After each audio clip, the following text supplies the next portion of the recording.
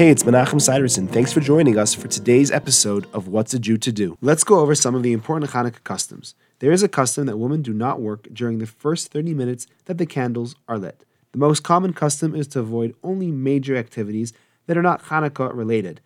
Cooking latkes or making dinner is fine, but laundry should wait.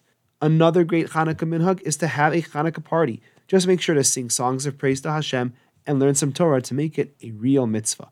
Many try to serve dairy food because one of the big Chanukah miracles involved dairy food, as well as donuts and latkes and other oily foods. And of course, don't forget to play dreidel. Thanks for joining me. I look forward to seeing you tomorrow.